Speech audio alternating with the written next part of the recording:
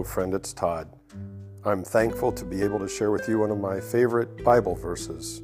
It's short, but says a lot. 1 John chapter 4, verse 16. We know how much God loves us, and we have put our trust in His love. God is love, and all who live in love live in God, and God lives in them. Father, it's in your Spirit that I find joy.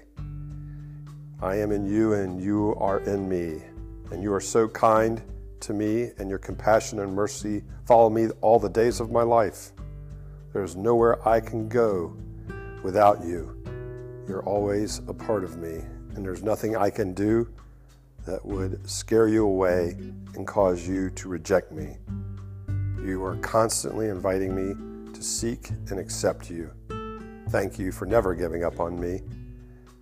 Today, I want you to speak into my heart what you want me to know and do. In Jesus' name, amen. What is God saying to you in spirit? Tune in and absorb God's love. Peace be with you, and God bless.